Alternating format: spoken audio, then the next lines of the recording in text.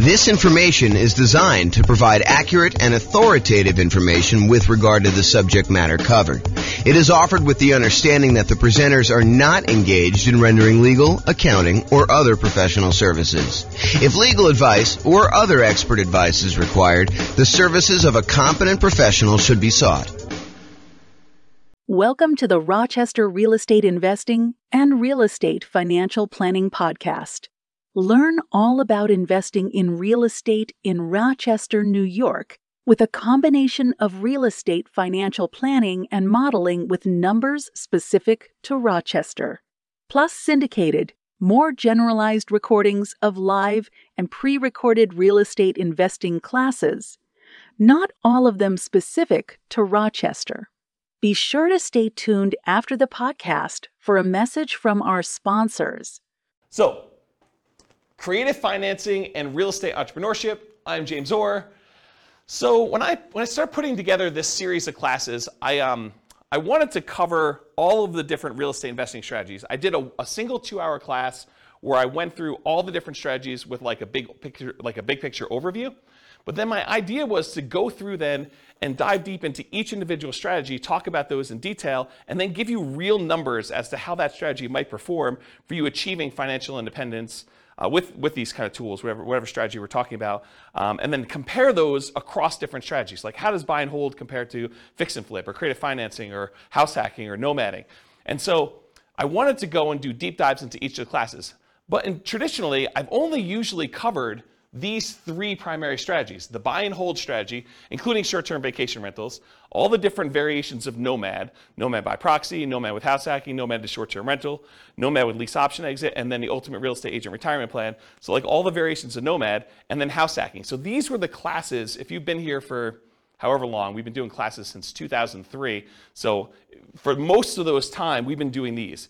It's been really exceptional for us to go do classes on these other strategies. So tonight's a kind of odd class in a lot of ways because I don't typically teach creative financing. I've done a lot of creative financing, not recently, but I've done a lot of creative financing, especially early on in my career. And then like quick turning, flipping properties, BRRRR, wholesaling, options, option auctions, tax liens, and partnerships. So these are sort of like the secondary tier of class topics that I don't frequently teach, although in some cases I've got good experience in those, and especially with the modeling we do, I think you'll learn some stuff that you've never seen before.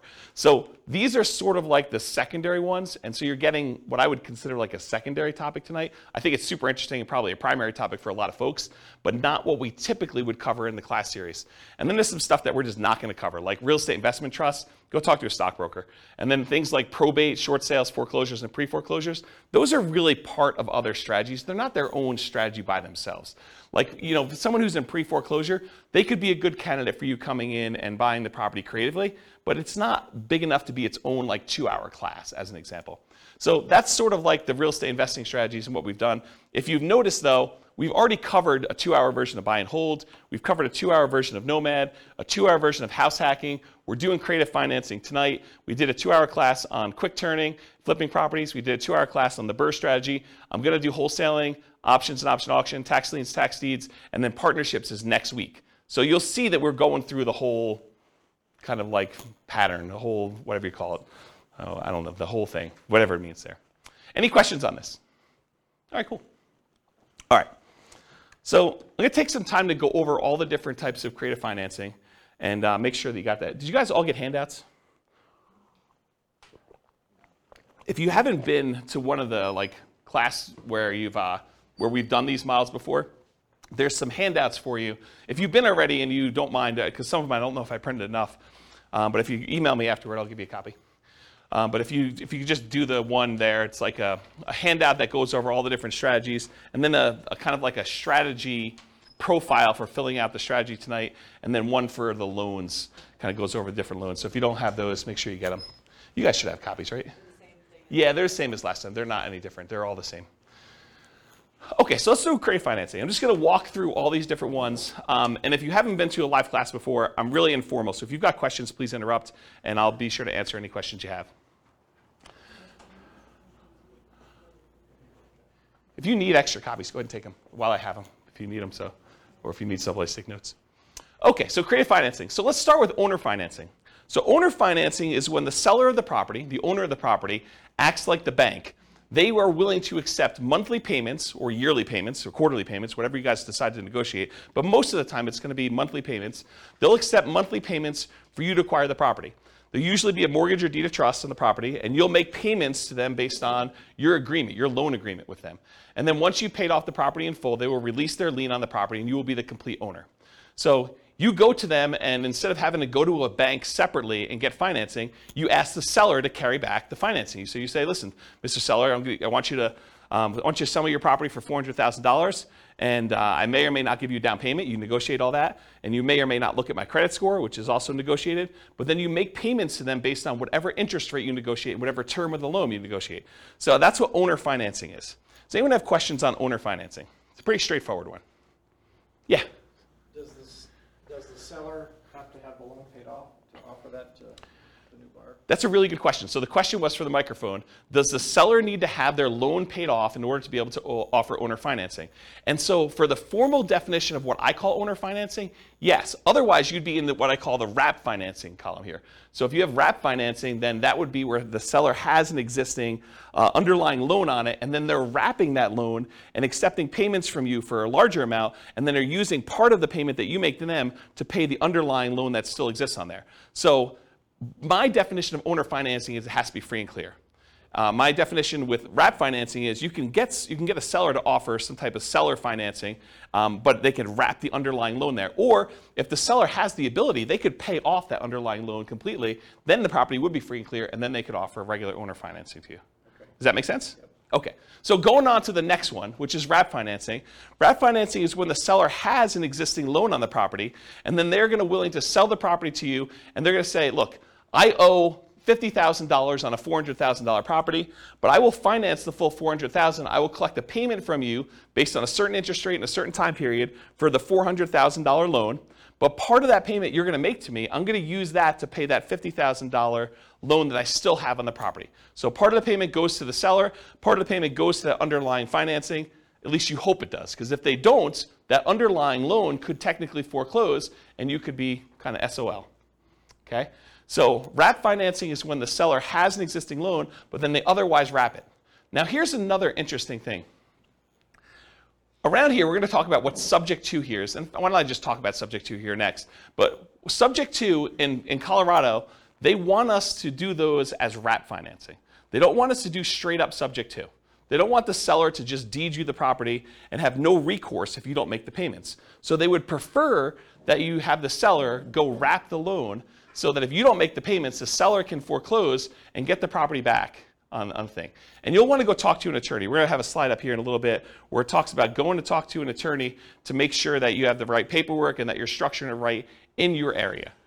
Because it's not enough for you to say, James told me this is how we need to do it, so that's how I'm going to do it. You really do need to go get advice from an attorney and make sure you structure this right. It's one of the costs for you to do creative financing. You need to go consult with an attorney and get everything set up correctly one time. And then if you decide you want to hire them for each deal, you can do that. If you think you know enough after you've talked to the attorney, when you got all your paperwork done right the first time, then you can decide to just do that yourself. That's up to you. All right, so let's skip down here to subject to, because I sort of told you that you need to do wrap financing instead of straight up subject to. So what is subject to? Subject to is buying a property where you agree to make existing payments on the underlying loan. So imagine you had a seller who was married, him and his spouse owned a property, and she decided to run off with the plumber. And so she left him. And he's like, look, I can't live in this house anymore. I can't afford to make the monthly payments. I'm going to move back in with my parents, try to recover emotionally and financially from this devastating event with my wife leaving with the plumber. I don't want this house anymore. I'm just going to let it go to foreclosure. And so you say, well, wait a minute, Mr. Seller. Instead of you ruining your credit and letting it go to foreclosure, why don't I come in and I'll just start making payments on your existing loan? And because you're disappearing to Florida, and I don't know where you're going to be, I mean, for all I know, you could totally go to South America or wherever and just disappear completely. I don't want to have this thing lying out here where I'm renting it from you. Why don't you deed me the property now, and I will make payments on your underlying loan, and I'll own the property, but the loan will remain in your name. And so you won't have a foreclosure on your record. You won't be late on this loan because I'll make payments on it. And everyone will be happy. And the seller says to you, if you give me $2,000 to help get me to Florida, you got a deal. And so now you bought the property subject to the existing financing. So you bought the property and you start making payments on that underlying loan. Does that make sense? That's what subject to is. It's buying a property and agreeing to make payments on the underlying loan. Did I go, if I'm the buyer here, did I go to the bank and get permission from the bank to make payments on that loan? I did not, okay? And most loans, I would say 99.9% of all the loans being made today have what's called a due on sale or due on transfer clause in them. And what that due on sale or due on transfer clause says is that if the seller transfers ownership of the property, that the lender has the right, does not have the obligation, but they can, at their option, decide to accelerate the loan so that the entire loan is due and payable. And if you're unwilling or unable to pay the entire loan off, then they can foreclose on it and get ownership of the property back if the seller transfers ownership and does not pay off the underlying loan. So there is some risk to buying a property subject to. Now, do all banks, as soon as they find out that the loan is transferred, do they all go and say, we want the full thing paid in full and do that? Nope. They don't. But could they? Yes, they can. And in fact, I usually do this just to make my point, and you guys can't say, James never told me that a lender can call the loan due. So for, 15, 20 years now almost, I've been teaching class since 2003, so what is that, almost 20 years? I always stand on a chair, and I tell you, the lenders can foreclose on the property. When you transfer title, they can decide to accelerate the loan. That due on sale, due on transfer clause means that they can decide to call the loan due. So you can't say, James, you never told me that, because I'll tell you, I stood on a chair and I told you that the lender can actually do that. Now, will they do that? I don't know. Historically, they haven't. But, if you go and now interest rates for the last couple of years have been in the, 3%, 2% sometimes, 4% range, and now interest rates are 5%, 6%, 7%, and you're going to go, take over a loan subject to, and the interest rate's 3%, and if you had to go refinance, the loan's going to be at 5 or 6%, might a lender be motivated to say, we're going to accelerate the loan? I could see a case where they would. The chance of you going back to that lender and refinancing, they're not going to get the 4, 5, or 6% loan, right? I mean, you're going to go to a different lender. If they're foreclosing on you or they're threatening to kind of accelerate the mortgage, are you going to go to that lender and try to get a loan? Unless they give you some type of incentive to do so, probably not. So they're not really probably going to directly benefit, but what if they had some motivation? What if they, thought for some reason getting this loan off their books was to a benefit to them, and they were looking for a reason to get it off the books? Could they go and do that? Absolutely, okay? And so, remember my example where the guy was going to, his wife left him and went off with the plumber, and now he's moving to Florida? Well, what happens if you don't make the payments on his loan? Right? Now it's a problem for him, because now the loan is now, in default, and he could be foreclosed on. He could have a foreclosure on his record. That's not ideal. And so one of the reasons why I told you that, at least in Colorado here, they want you to do wrap financing instead of buying subject to, is because with wrap financing, if you're not making the payment to them, they can then say, wait a minute, okay, now I can foreclose on you because you are not making the payment to me, which means the payment on the underlying loan is not being made, and now I have some recourse against you for doing that. Where before they don't, because they deeded you the property. The deed represents ownership. So if the seller deeds you the property, you now own the property, even though there's a loan in their name still on the property. Okay? So that's why we tend to do wrap financing. But again, you're going to want to talk to an attorney and get specific advice about this. Does anyone have any questions on subject to wrap financing or owner financing at this point? We've covered a lot of them. I heard somewhere that they're offering insurance for that. Have you heard of that? No, insurance in what way? So Bill said, it's Bill, right? The due on sale clause. So if the bank actually goes forward with it, you can buy insurance to protect you from that. I've not heard that. If you do find out where it is, please email me, because I'd be interested to see what that says. Yeah, I've not heard of that. So Bill said that there's a company that's offering you insurance in case a bank decides to accelerate the loan and execute their due on sale clause. I've not heard that. Yeah, that's interesting though. And I will tell you, this is a gray area, a relatively controversial subject. There are some people that will tell you it's not a big deal, go ahead and transfer it. I've never seen one happen. I actually know of one that was accelerated. But like some people say, I've never seen it happen. So you could do this with impunity. It's not a big deal. They'll also tell you, just hide that you've done the transfer. Like, buy the property, put it into a trust. If you put the property, they'll tell you this, it's not true. They'll tell you if you put the property into a trust, if you have the seller put a property into a trust, and then you take over the trust, that actually eliminates the ability for the lender to accelerate the loan and use the due on sale clause, and then start their foreclosure process if they want to. That's not true. The phrase that they're referring to is that a seller can move the property into a trust for their own estate planning purposes. But as soon as you take over ownership of the trust, you have violated due on sale clause. So if they maintain ownership of the trust, if it actually is for their benefit directly, then that doesn't violate the due on sale clause. But if you take actually ownership of the trust, then that happens there. And they'll say, but no one really knows the trust. The trust is a private document. It kind of sits there. Well, maybe, right? I mean, if a seller really wanted to know, and the information technology has become so good these days, that if a seller really wanted to know, they're going to look at stuff like, did the insurance change names? Did the water bill get changed to a different name? Did the electric bill get changed? And you're going to say, but sometimes tenants will do that. Yeah, you have enough of these things happening. I think a motivated lender could go and do that. So just do it with your eyes open. Talk to an attorney and get advice on it. But this is not with zero risk proposition, in my opinion. And there's people that have different opinions, and they'll tell you that you could do this with impunity. It doesn't matter. And you'll see that online all the time. Any questions on that, especially the part about it being controversial in the gray area? All right, cool. What's that? You want me to get up on a chair? Yeah, so that's kind of the three there. Owner financing, wrap financing, subject to. What about loan assumption? Well, subject to is when you buy a property and you do not get the lender's permission. But certain loans, you can formally go to the lender and actually assume the loan. You could say to the lender, hey, look, this loan is assumable. I would actually like to come in and I would like to take over the payments for this particular seller, and I will formally assume all responsibilities for this loan.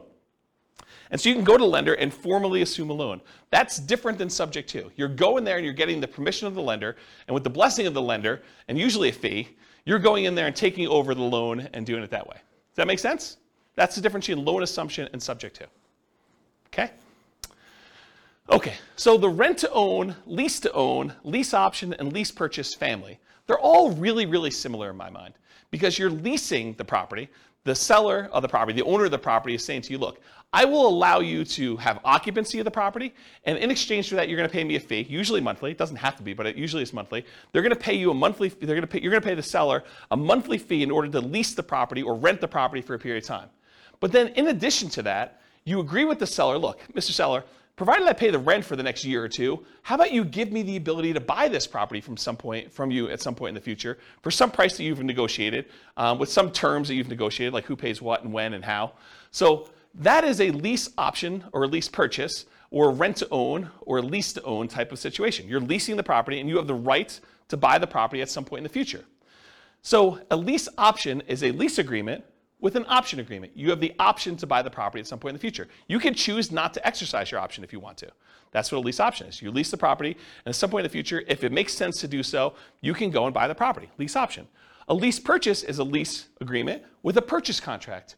And there's usually a little bit of a stronger implication in a purchase contract that says you intend to purchase the property. It doesn't mean that you have to, unless it's specific performance, in which case you could be sued if you don't perform. But in most cases, it's some type of lease purchase, and the purchase is usually based in some type of earnest money, where if you don't exercise the purchase contract, then you lose your earnest money. Although there's some ways you could write it where you don't actually lose your earnest money, but I think most of the time there's some type of loss there. So rent-to-own, lease option, lease purchase, they're all really in that same family. You're leasing a property for a period of time, and you have either the option to buy it or you have an implication to buy it with a purchase agreement. So those are what those are. Anyone have any questions on those? Okay. Agreement for deed, bond for deed, contract for deed, installment land contract. So when you buy your car, you don't actually own your car until you've made all the payments, right? You get the title at the end. Well, that's sort of what this agreement for deed, bond for deed, contract for deed, installment land contract are. You're making payments on a property over time, and if you fulfill all the payments in the terms of your agreement, then at the end of that, the seller is going to give you the deed to the property. You have an agreement to make payments, and then eventually get the deed. Bless you. Or you have an installment land contract. You have a contract for the deed where you're agreeing to do certain things, and at the end you get the deed for the property. So it's sort of like car payments for houses is the best way I can describe it. Okay? So those really are the 6 types of creative financing. Owner financing, where they don't have a loan, and the seller acts like the bank. Wrap financing, where they have an underlying loan, and the seller acts sort of like the bank, but there's a loan on the property. Loan assumption, where you formally go and assume responsibility from the loan with the lender. The rent-to-own, lease option, lease purchase family, where you're leasing the property and you have the right to buy it at some point in the future. The agreement for deed, contract for deed, installment land contract, that sort of family, where you are kind of like making payments and then you get the deed at the end. And then finally, subject to, where the seller just deeds you the property and technically, you don't even have to make payments on the underlying loan. It doesn't have to be that. You're just buying the property knowing that there are existing liens on the property. But in the overwhelming majority of the cases, you're going to agree to make the payments on that loan. You're buying the property subject to, and you're going to agree to the seller that you're going to make those payments. Any questions on those 6? Okay. So for tonight, I'm going to discuss those different strategies, and we're going to go into like all the different risks and is it scalable and all the kind of different characteristics of doing these strategies. But I'm going to talk about things, and I have to generalize in order to do it. Are there exceptions to what I'm going to say tonight? Could you say to me, but James, what about this really weird situation where this happens and this happens and this happens? Isn't that sort of different than what you're saying? Absolutely. I can't cover every possible situation that comes up. So there are exceptions to everything I'm going to say. And I've tried to be comprehensive and include everything I can, but it's not possible to do that. There are exceptions to everything. So you can find a deal or structure a deal to make choices that are not in line with what I have defined here. And beware, just because you don't think there's a chance that X can happen, it doesn't mean that it won't happen. This is designed, in my opinion, to be a starting point discussion to help you make better investing decisions on your own with additional knowledge. This is not like the end of your education. And at a minimum, in my opinion, in order to do any creative financing deals, you should budget talking to an attorney in your marketplace who like specializes in doing creative financing to make sure you're doing it right in your marketplace. You should not say, James told me this, therefore it is 100% correct in my marketplace. Okay? Do your own research. All right, so creative financing variations. So if you have your handout with you, the one that has like all the different creative financing things on here, you'll notice at the very top is a quote. It says, what's a strategy? A strategy is a unique combination of entry, holding period, and exit. So how you get into a deal, the period of time or how you hold the property, and then how you get out of a deal. Okay? So entries can be any number of the creative financing options. You could buy a property using lease option, you could buy it using subject to, you could buy it using wrap financing, you could buy it with owner financing. Those are all examples. A holding period can be dictated by the type of financing you do. If you have a lease option on a property and your lease is 2 years long and your option agreement is 2 years long, you're not holding it forever. You have a 2-year period. So the type of acquisition financing, the type of entry you use can dictate exactly how long your holding period is. And the exit is not usually hold forever with all the creative financing. It's really, really rare. The exceptions are probably loan assumption, maybe the agreement for deed family, and owner financing, where those could be hold forever if that's what your agreement with the seller says. If the seller expects to get payments from you for 30 years with owner financing, then maybe it is hold forever. But the majority of these other creative financing strategies, lease option, lease purchase, subject to, wrap financing, in most cases, you're not holding those forever. Those are like short-term holding periods. And by short-term, I mean a few years, 5 years or so is kind of like the limit for those. Can you hold them longer? Sure. But I think the longer you hold them, the more risk exposure you have for these properties. And maybe I'm thinking about this wrong. And some people would probably argue I am thinking about it wrong because they would argue, hey, look, if they haven't done a due on sale or due on transfer clause acceleration for the 5 years, then they're probably not going to do it at all. But I don't know. I don't like having all these different loans out there and having the ability to have them call due at any given time. That's just not a strategy that I'd want to do. So exit is not usually hold forever. Often lease option exits from any creative financing is what people will use. So they'll go buy a property using one of the creative strategies, and then they'll immediately turn around and offer it on a lease, on a lease with an option to their tenant buyer. So they'll put someone in there who's going to lease the property from them and expects to buy it from in a year or 2 or 3 or whatever it is down the road.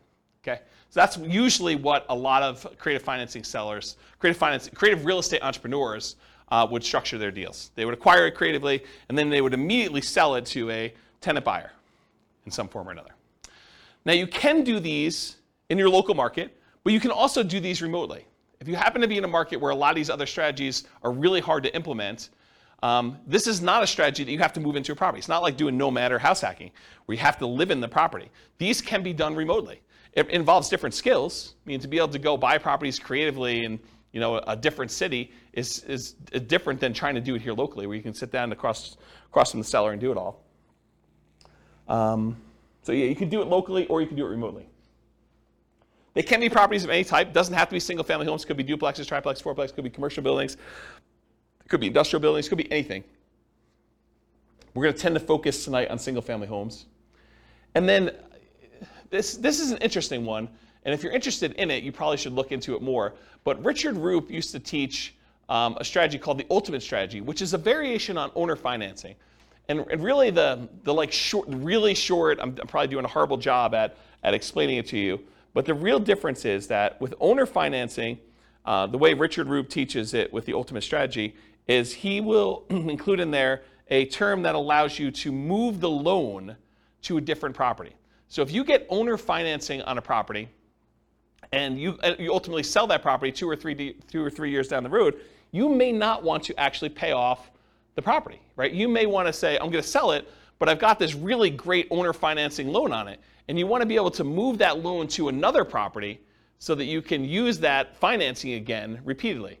And so that's called substitution of collateral.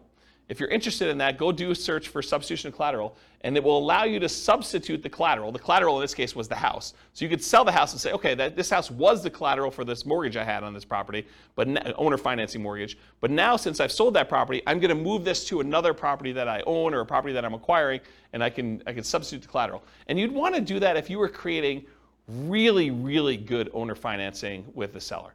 And the seller ideally wants to continue receiving payments from you. Maybe they don't want to receive a $400,000 lump sum of money and kind of screw up their tax planning. Maybe they really do want to keep that. And so they may be motivated to allow you to move this loan from one to another. So if you're interested in that, go look up substitution of collateral, and you can find some different strategies. There's some pretty interesting things you can do with that. Another source of this idea of substitution collateral, I'm not sure if they're even selling them anymore, but it was a guy named Mike Summey. I think it's Summey, S-U-M-M-E-Y, I believe, Mike Summey. And he wrote, along with Roger Dawson, he did a series of books called The Weekend Millionaire Real Estate Investor.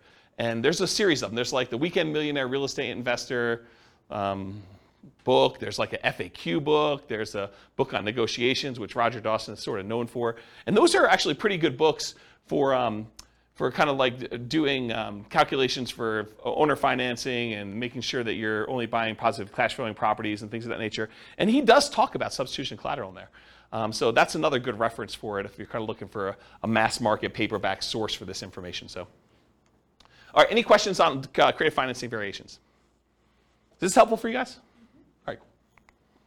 Sometimes I get in my own zone. I like just sort of like walk and talk and pace, and you guys get the benefit of that. I look like a caged animal up here just walking back and forth. All right, so is real estate, is like all the creative financing stuff, is that like a real estate investor strategy where someone is deploying money and they're expecting to get a return on their money? Or is it more of like an entrepreneurial, like a real estate entrepreneurship sort of thing where they're actively doing work and they're expecting to be earning money for the work and labor that to do? Maybe there's a little bit of money involved in there, but primarily it's like the effort and the labor doing it. What do you think? For creative financing, is it usually like I'm deploying a large amount of money, or is it usually like I'm out there hustling and doing work and trying to convert that to big chunks of cash in some form or another? What do you think? Yeah, I think this is an entrepreneurship one. I think this is a pretty clear example of it. You're going to do all this effort and work. You're not really taking like big down payments and going buying 20% down or 25% down buying whole type properties. So here's the big slide. And this is a slide I think that it's going to disappoint some folks because they're all coming into this creative financing world thinking, I don't need to do, I didn't want to do all this creative financing because I don't need to have any money in the deal, right? I could do all this stuff without any money. Well, maybe. I mean, you probably could find a deal where you could do it with no money, but I think that's exceptional. I mean, like really, really exceptional. Once you see my list of what the expenses are for doing it, I think you'll agree with me. It would be pretty exceptional to do that. So the first thing for money required, the first thing is you absolutely have to go talk to an attorney. I think anyone who is going to go try to do these deals without having a consultation with a local attorney who specializes in some type of creative real estate financing, I think that's a huge mistake. I think you could easily lose a lot more money than you could possibly make on this deal by screwing this up. And so it pays to go have a 1 hour, 2 hour, 3 hour consultation. It'll cost you, I don't know, $500, maybe $1,000. But if you think about it in terms of being able to acquire deals creatively now, I think that's a worthwhile expense to do that. So number one, you need to have a consultation with a local attorney to get the correct paperwork and advice on how to structure these deals. Because if you hadn't come to this class or listened to this episode on the podcast later, you would think to yourself, oh, I'll just buy subject to. I don't know about this whole wrap financing thing.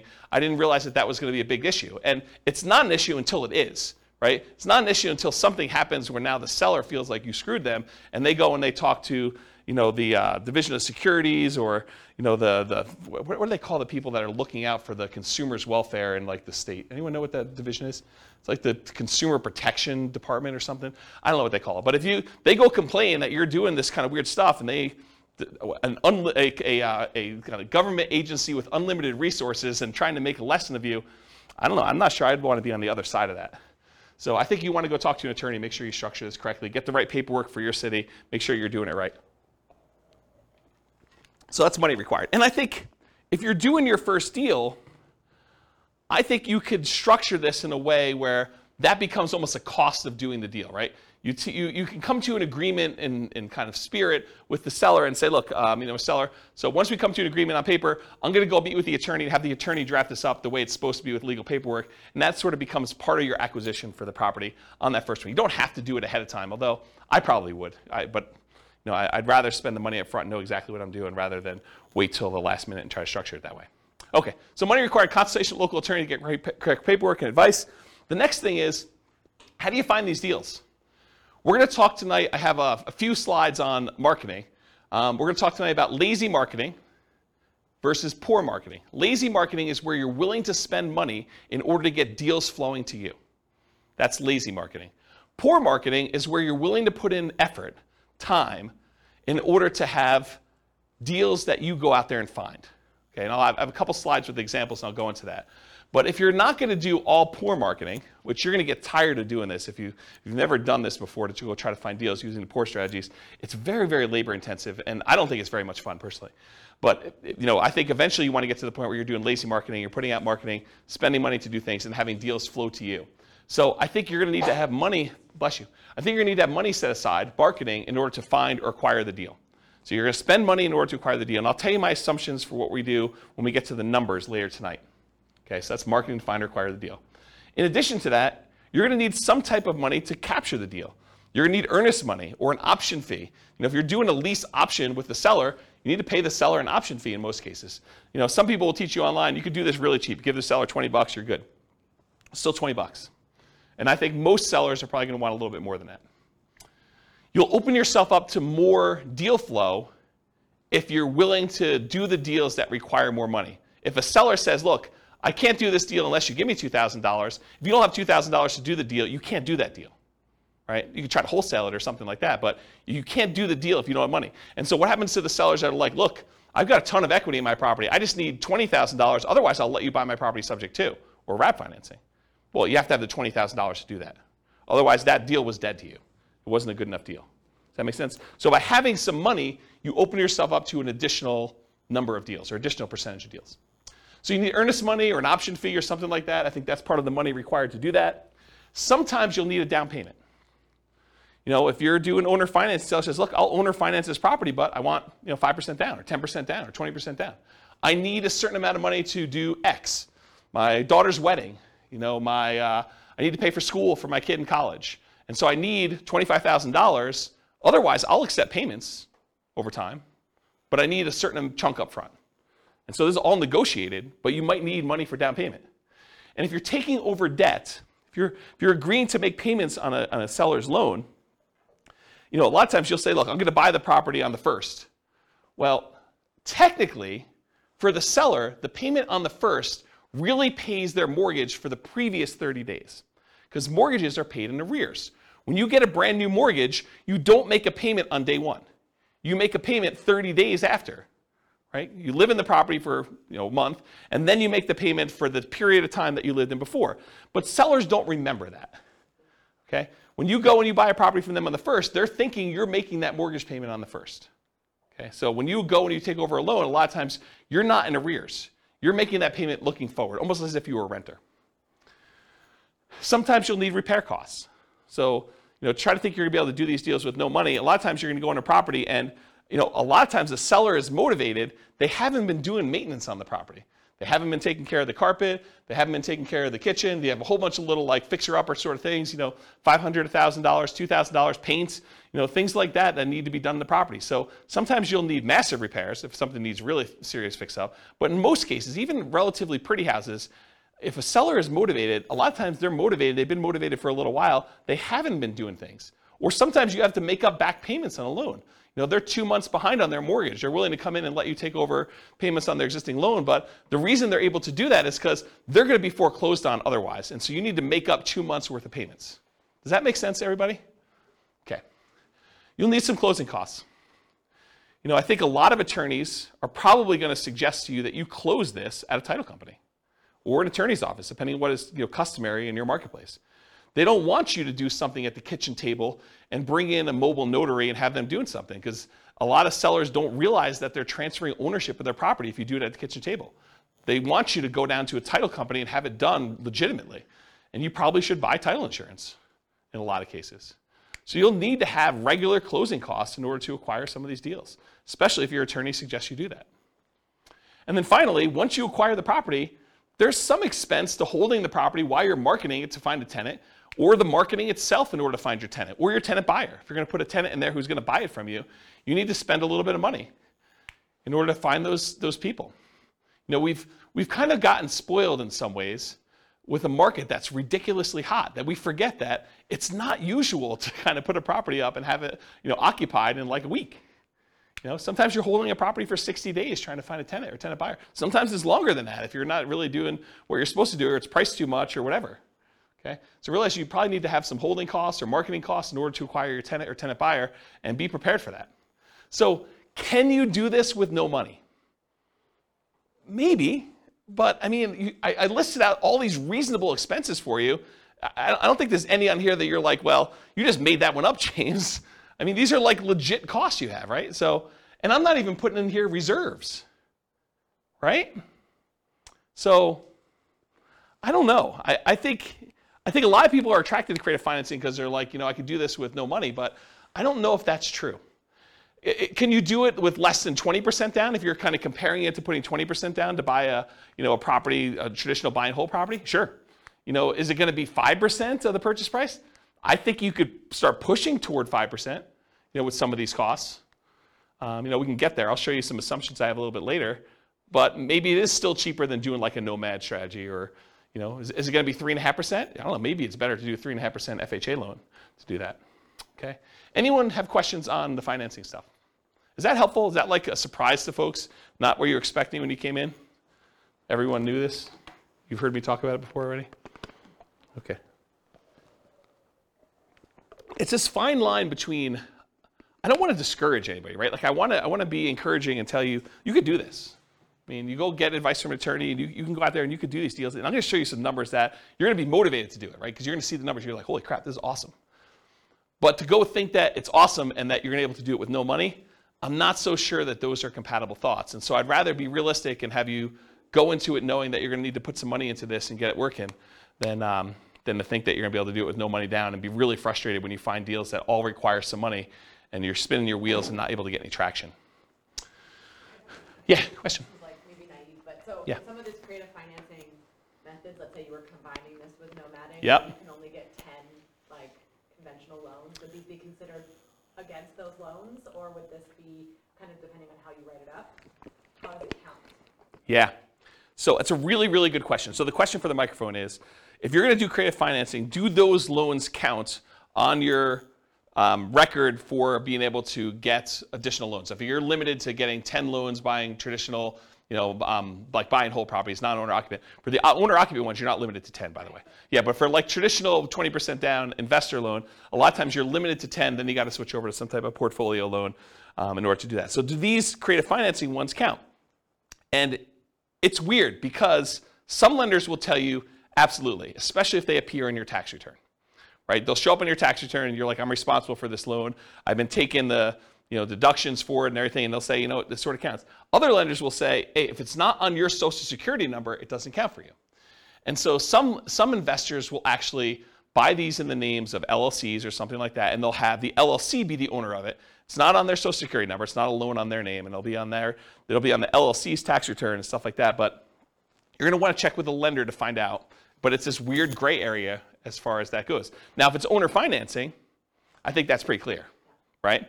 If it's owner financing and it's in your name, I think that's pretty clear. If you're buying something like subject to, that starts getting a little bit weirder to do it. But one of the great things about structuring these is it doesn't have to be you individually that's buying the properties. It could be an LLC or your IRA or your 401k or something like that in order to be able to acquire these properties. And then you're sort of in this area where do those count or not for stuff, yeah.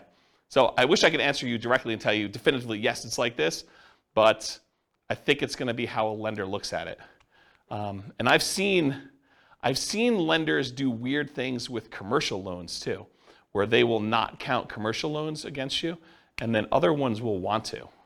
So it may be just that particular underwriter, and yeah. If there's a lender listening to this, please reach out and let me know what the thoughts are, because I don't know the answer to that, and I'm not a lender. Does that not answer your question appropriately? Yeah. Okay. Okay, good. Any other questions about the money? All right, cool. All right, so these are the 3 slides on marketing. I'm going to do an entire separate 2-hour class on motivated seller marketing, how to find off-market deals. But this is what you get tonight. So motivated sellers for lazy and poor folks. So lazy methods: more money than time. It's easier to scale up in size. You can decide to spend 3 times as much marketing. You've scaled to 3 times. It's hard to work 3 times as much when you're already working full time. You sift and sort for great deals. So you have all this marketing out there. It's bringing deals in using some type of paid marketing methodology where you have deals coming in, and then you sift and sort based on the deals coming in. There have been times when I probably stupidly overspent on marketing and had more deals coming in than I could possibly handle. And there were more people I could even call back. I was like so busy that people were calling in, I wasn't calling people back. And I told my assistant at the time, I'm like, look, I'm only going to call back people that call twice. So my sifting criteria was if they didn't call twice, I'm not calling them back. That was like my criteria for calling people back. And then I for a very brief period of time, because this all went out at the same time and I was just really swamped and overwhelmed, I would start just doing like lowball offers on the phone as a pre-screening call, which is not what you want to do. But I basically say, look, if you want to sell me your property, these are the metrics I'm using to analyze your deal. Are you interested in that? And if they said yes, great, going out and buying that house, right? But I don't recommend doing that. I don't think it's a good idea. But you can if you decide to put out enough marketing where you're coming in, you're sifting and sorting for great deals by doing it that way. Poor methods, so that was lazy methods. Poor methods, more time than money, and willing to invest the time to find motivated sellers. They tend to be time-intensive type activities, therefore harder to scale. And you tend to want to work or overwork every lead, which leads you to try to make non-deals or bad deals into deals. So the tendency when you're doing the poor marketing is you're putting out so much effort, so much manual labor that a seller who is motivated calls you and you do everything you can to try to make this deal work, even though it's just not a deal. And I think that's the tendency when you have limited deal flow and you get frustrated because you're like, I've only had this one call in the last 2 months. I've been putting in effort every day, doing 10 hours a day of door knocking or cold calling or replying to ads of people that are for sale by owners or whatever you're doing that's kind of like these poor marketing methods. And then finally someone says, hey, I'm potentially interested, and it's really not a deal. The reason why they're motivated is because it's not a deal. It's like something you should not buy. But like you try to look at it from every angle. You're like, I must not be looking at this right because this is the only one I've got, so it's got to be a deal. There's, like the old joke about, there's got to be a pony in this, thing somewhere, right? Like you're trying to find something to make it work, but it's not, okay? Now there can be some overlap between the two. For example, some people might consider bandit signs, the little signs you stick out in the medians of the roads, or the neutral grounds for people that are living in areas where they call them neutral grounds. But you kind of put them there and they say, we buy ugly houses or something like that. So some people would consider those more of like a lazy method. Some people would consider them more of a poor method because they're out there like manually putting them in the ground. And I don't know, it's sort of like in the gray area for that. Okay? So let's talk about some lazy methods. Lazy methods, again, are the ones where you're being lazy, you're willing to spend money. So billboards and bench signs, car signs, like the magnetic signs you put on your car or car wraps, any direct mail, postcards, yellow letters, handwritten yellow letters, probate letters, all examples of direct mail. Websites, pay-per-click, where you actually pay Google or some of the other search engines that when someone searches for sell my home fast in whatever your city is, that you come up, your website comes up, and every time someone clicks on your ad, you pay a fee to them. Voice or text broadcasts, where you're doing outbound voicemail blast that says, hey, I'm interested in buying your home, give me a call. And then lots of voice broadcasts or texts that say, hey, I'm interested in buying your home, text me back or call me at this number. Those are variations of lazy methods. Newspaper advertising, although newspapers are not nearly effective as they once were. Although, you probably could find like one that does work. Radio and television ads, and Yellow Pages, which again, who uses Yellow Pages these days? But I wanted to be comprehensive, and this is an old list that I used to teach in a class a while ago. Any questions on lazy methods? Okay. Poor methods, bandit signs, those little yellow signs or white signs you put sort of in the median or neutral ground, and kind of says we buy houses or we take over payments and buy a house any condition, cash for house, cash for keys, stuff like that. Business cards, you're putting out business cards, hand them out. People that you meet, contacting for sale by owners, getting on the phone and dialing, going door to door, stuff like that. Door knocking, door-to-door flyers, door hangers, and sticky notes. Any type of door-to-door guerrilla type marketing, I consider that more of a poor method. Driving for dollars, looking around for properties that are obvious in need of repair, or they've got 37 old newspapers laying in the driveway, or 57 pizza hangers on their front door. It's obvious no one lives there and the house is abandoned or something. You drive around looking for houses like that, and then you try to track down the seller, contact them, and ask them if they're interested in selling their house. That's a strategy. Flyers and the free flyer method. So you could put out door-to-door flyers. I think that was already on there. The free flyer method is you can go and contact 3 other businesses in the area and have them all agree to pay for a half page of a flyer. And you can charge them 1/3 of the cost for the flyer so that it covers all the printing for you. And then you go around and do door-to-door where you put up all the flyers, or you have them cover 1/3 of the cost of the printing and someone to deliver them for you. And you basically get the 4th spot on that 2-page thing for free. So it's a way for you to have an unlimited budget for doing marketing where you're getting 3 other businesses, the pizza company, the plumbing guy or AC guy or, something else, the weight loss guy. And they're all like on there and they're trying to sell their product or service, and you're one of the 4 on there advertising, and you do as much free advertising as you want doing that. That's what the free flyer method is. And then networking, telling people, what do you do? I buy investment properties. Someone is needing to sell their property, I can help them sell their properties, that sort of stuff, elevator speech. Sometimes you can find properties through real estate agents. I have bought properties creatively through real estate agents. It's hard to do. You can do it though. Posting ads, going on sites like Craigslist or something like that in order to find potential deals there. Promotional clothing, we buy houses type shirts or things like that. Real estate wholesalers and bird dogs, you can find deals that way. And then your website, if you're willing to do search engine optimization, write content, or do social media marketing, you can find deals that way as well. So those are all like more the poor methods where you're putting in more labor in order to find deals. Does that make sense? You guys understand the difference between lazy methods and poor methods and why I differentiate them and kind of how they work and scalability and stuff? Good? Cool.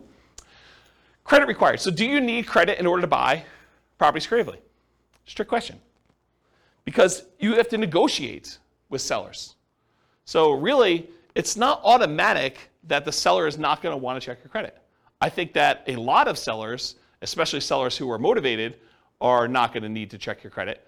But I think that there are some sellers who are not motivated and they own their property free and clear, and they may be a good candidate for owner financing, who may say, yeah, I'm willing to owner financing for you. How's your credit score? And you tell them it's good. You want to check my credit? And they're like, yes, I do. It's a requirement for me to do owner financing with you, and they're going to want to check your credit, and so that becomes a requirement. So if you don't have good credit, you can't do those deals. Or bring in a partner. That was a pause for a drink. So transactions tend to be negotiated with the seller, so credit required is often a negotiation between you and the seller. There is a greater chance of finding options that do not require you to have personal credit with creative financing directly with a seller, especially if you're helping a seller solve a problem, if they're motivated in some form and they've got an issue that you can solve. Okay? This also opens up that since you don't need your personal credit to do it, you can buy in the name of an LLC or company if you want to structure things that way, or trust, or your IRA or your 401k, which we'll get to here in a second. Any questions on credit required? Cool. So skills required. So what do you need to know? What do you need to be able to do in order to do creative financing? And I think this list is a lot longer than a lot of other strategies because there's a lot more moving pieces. So the primary skills required for creative financing are, number one, you got to find deals. So a lot of times that means you need to have marketing skills. Because this is not like, you're trying to do traditional buy and hold, you're looking in the MLS, and all you got to do is keep looking at the stuff until you find one that works where you run the numbers. Now you got to go out there and actually get deals. You got to create motivated sellers. You got to go find them and identify them and have them call you or call on them. So finding deals, you need marketing skills. You still need to be able to analyze deals. And analyzing deals for creative financing, it adds an additional layer of complexity. It's not something you can't learn, but it's not as straightforward as just, I'm going to get a 20% down loan. Do I like the cash on cash? Do I like the internal rate of return? Am I looking at those numbers? It's a little bit more nuanced than that of how you structure it, how you run the numbers. Once you've done it a few times, it's pretty easy. So you need to be able to do a deal analysis. In some cases, you'll need to do rehab estimating, going into a property and finding out how much it's going to cost to get it ready to rent or tenant buyer. You need to do cash flow estimating, figuring out what the rent's going to be on that and doing those calculations. And in a lot of cases, you may need to estimate value to find out what you're going to sell the property for to your tenant buyer and what you're going to be able to buy it for, and is that a good enough deal? And is that reasonable? Will the property appraise when your tenant buyer goes to get a loan on it and cash you out? And so I think you need to be able to estimate values of properties. If you're doing traditional buy and hold, you may not need to do that at all. So it's an additional skill. Deal structuring, I kind of talked about that already, but you need to be able to structure these deals, figure out how you're going to structure, what type of creative financing you're going to offer, what type of profit spread you need, what type of cash flow you need, all those different things as part of deal structuring. In some cases, you may want to go raise money. So possibly raising money becomes more of an issue with this.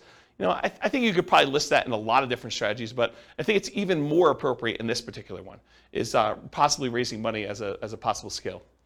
And then selling or filling the property, either selling it outright or putting a tenant buyer in the property or putting a tenant in the property or doing a short-term rental. Whatever you decide to do as your exit strategy, you need to be able to do that part of that skill too, or managing someone who's willing to do that.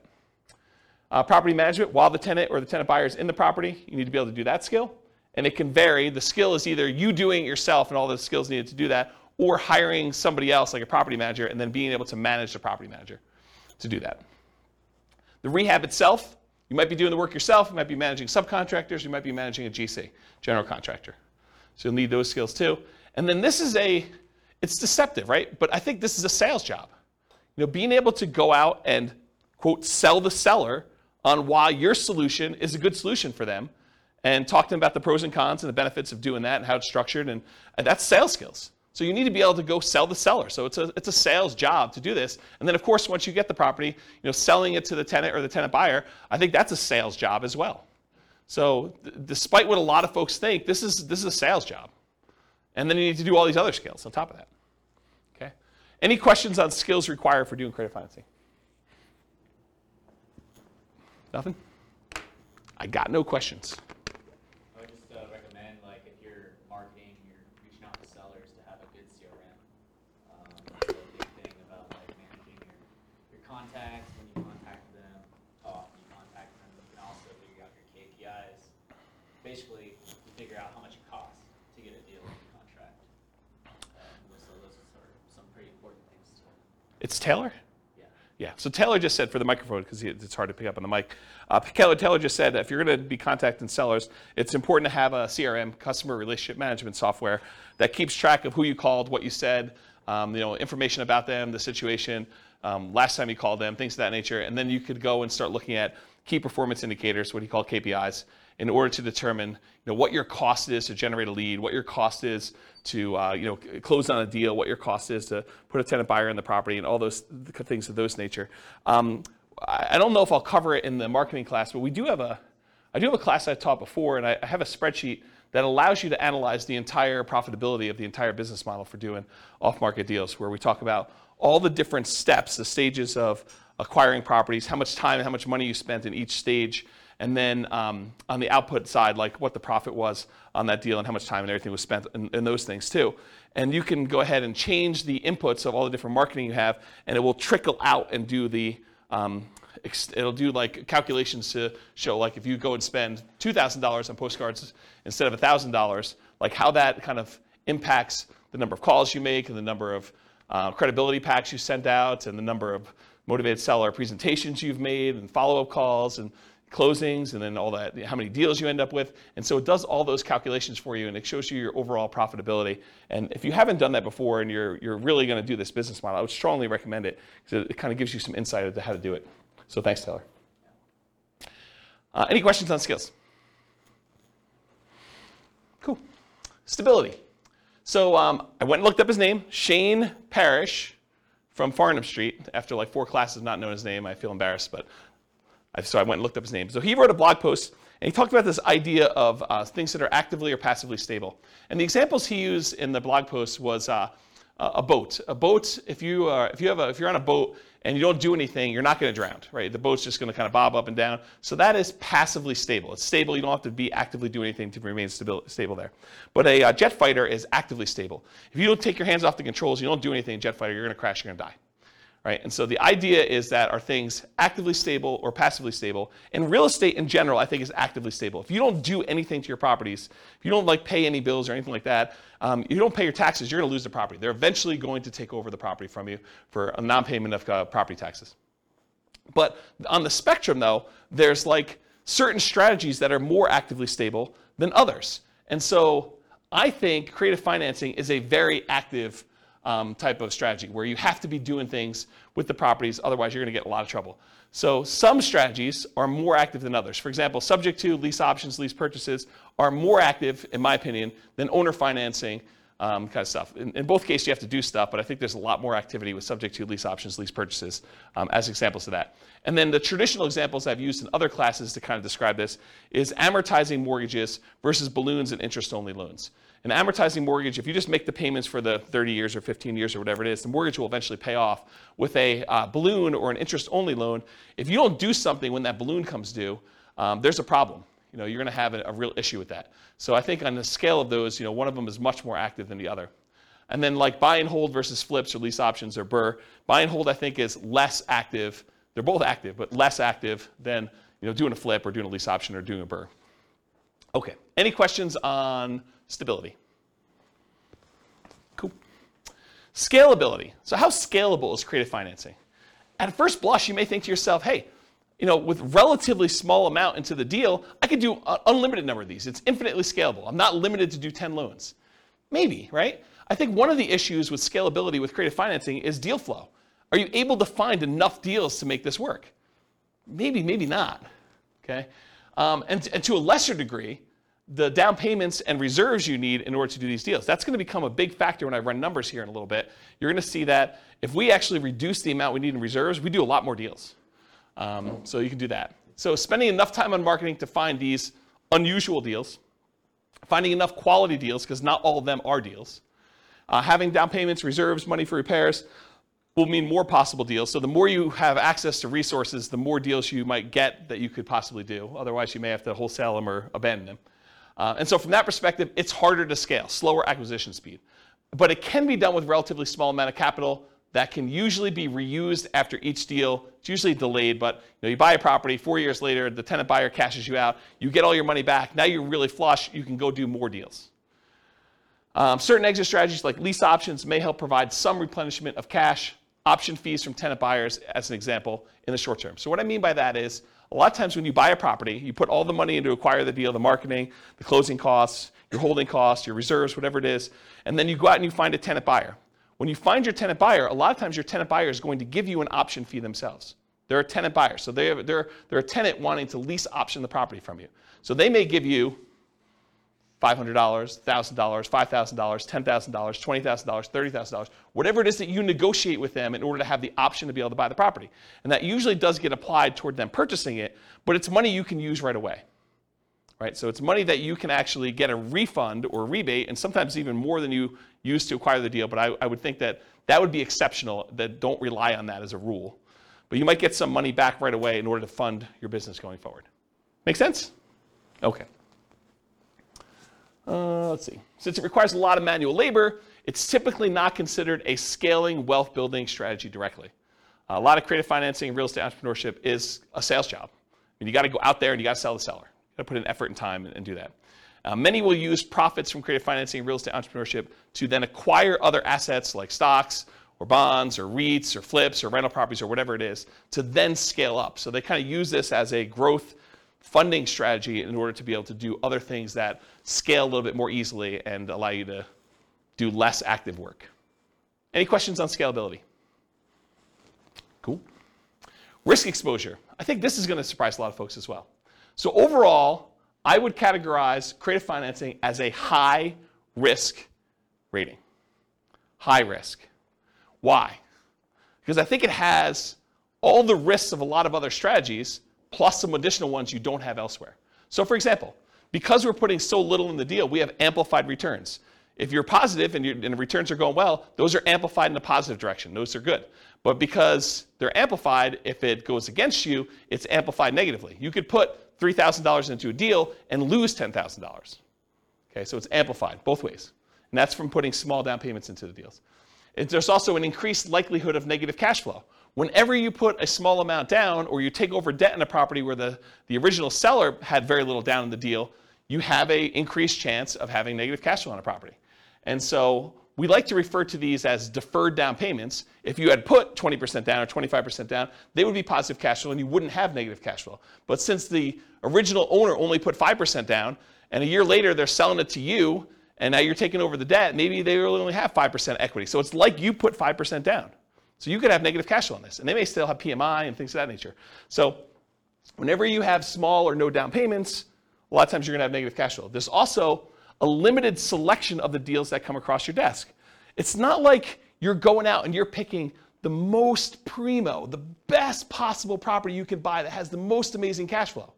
No, you're putting out marketing and like one person comes forward who's motivated, and that may not be the property that you would have otherwise picked as a positive cash flowing deal. It may not have really good like price to rent economics. It may not be the best rental property, but they're willing to sell it to you creatively. So it may not be a deal that you would otherwise have picked if you had a choice of everything in the MLS.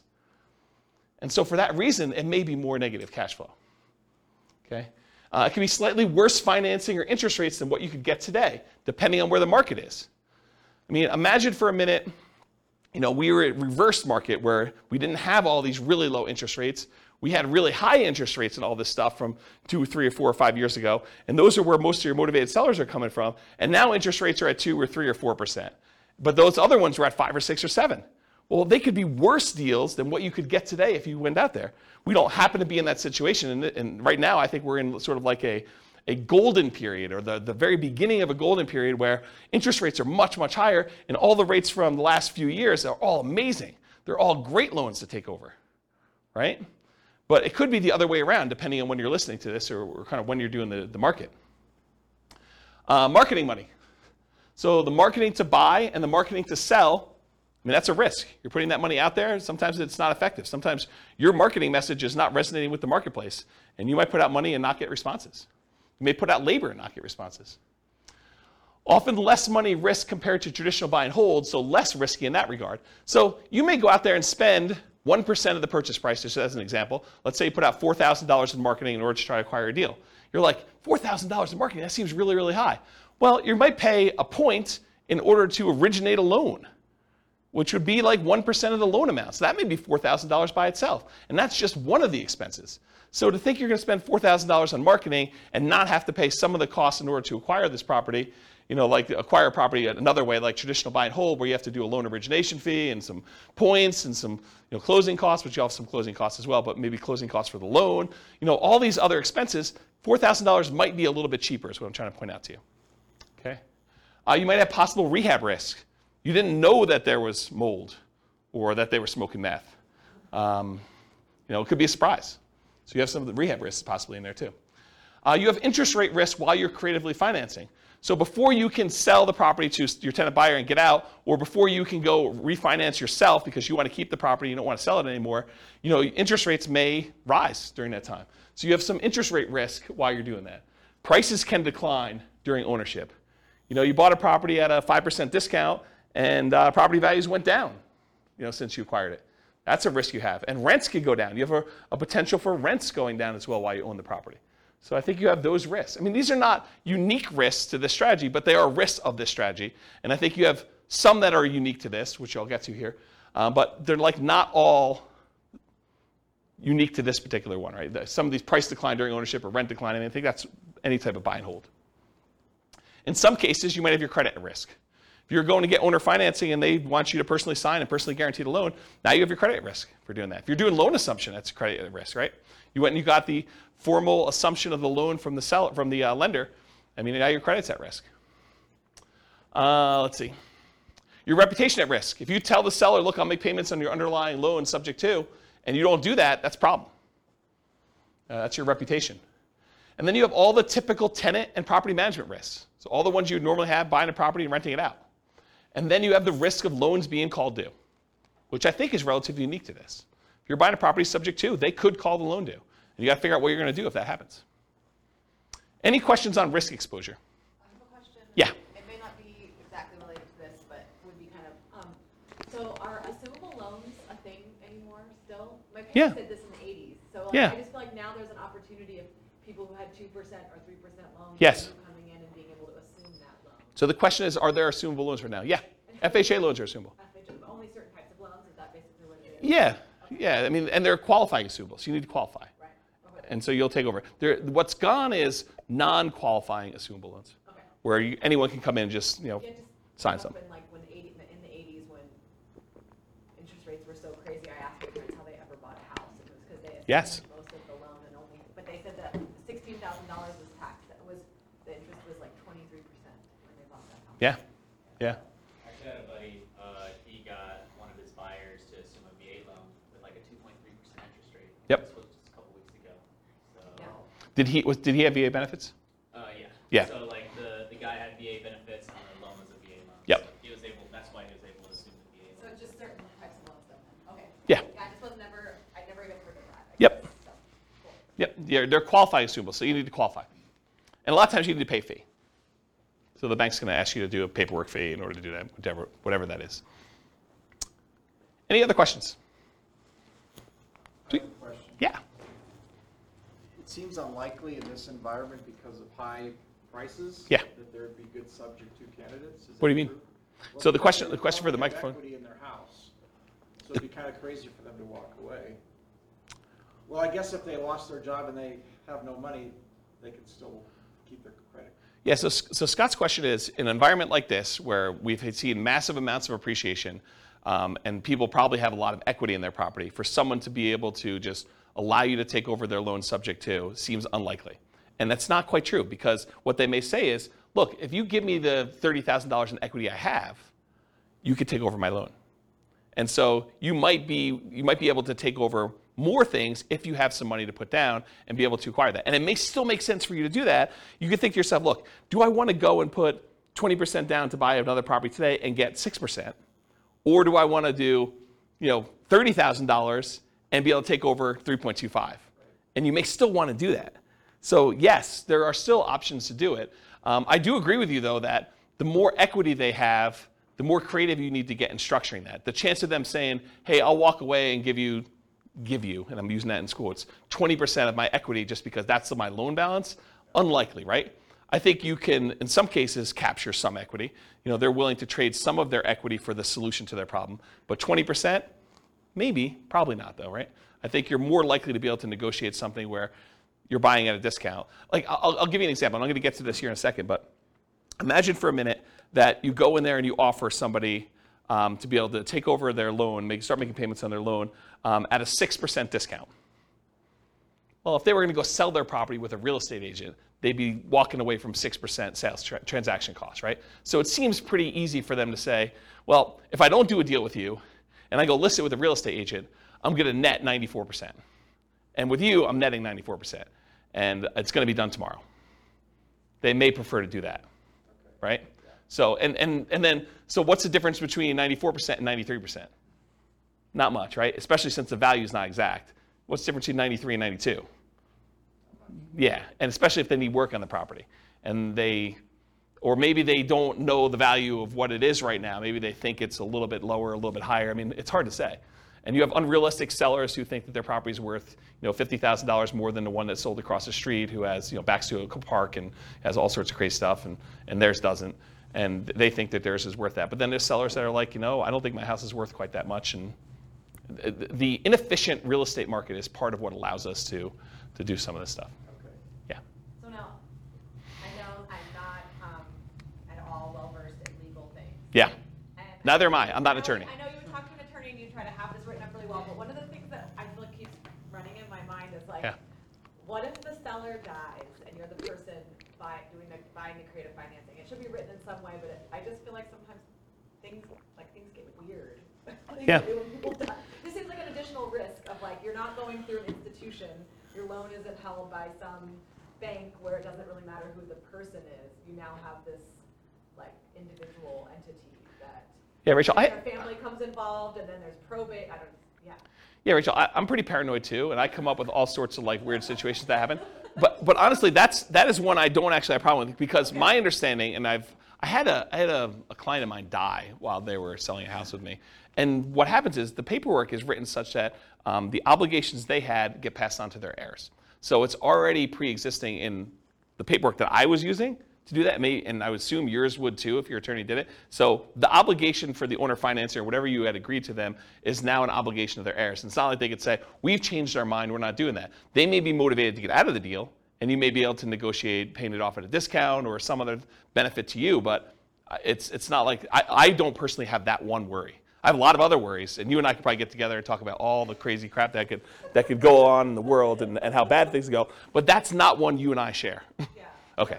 That's great. I will Okay. let that go that I could legally have Yeah. people, like, Yeah. sure that's not a problem. Yeah, I wouldn't worry about that one. Well, you hear like in probate, it's like this person has a car, you inherit a car and you can't sell it for 6 months because they didn't have a will, and it gets confusing. Yeah, Rachel's talking about some weird probate situation with selling car stuff. I don't know anything about that one, but I don't have that worry. But this is like the list you make for your attorney, right? The questions you come up with, you like list all the ones you have, and then when he gives you an answer, you're like, oh, well, that opens up like 94 other questions I got for you, Mr. Attorney, Mrs. Attorney. Let me go down that list, and you just have that list, right? And I think you go down there and you feel comfortable. And I don't think there are many things in this world that are like risk-free, right? You decide like where you want to live on the risk continuum. Do you want to be in a spot where you're okay with being loosey-goosey with your paperwork and not consulting an attorney with every question? Or are you like, hey, look, I got a lot to lose. I'm going to go talk to an attorney, and I'm not going to do anything that I don't actually really, really know the answer to without talking with my attorney before I make a decision. So I think there's kind of a spectrum of things in that nature. And honestly, attorneys have different opinions on stuff, right? If you experience this, where you go talk to one attorney and they tell you, black and white, it's this. And then you go talk to another attorney, they're like, well, not really. It's that most of the time, but it can be this or this or this. And so I think that happens too. All right, any other questions? Just a comment on the marketing money. Yeah. The risk is higher in different markets too. Like here in Colorado, I've spent a lot of money just to get a seller on the phone that said, like, you're the 30th person that said they want to buy my house.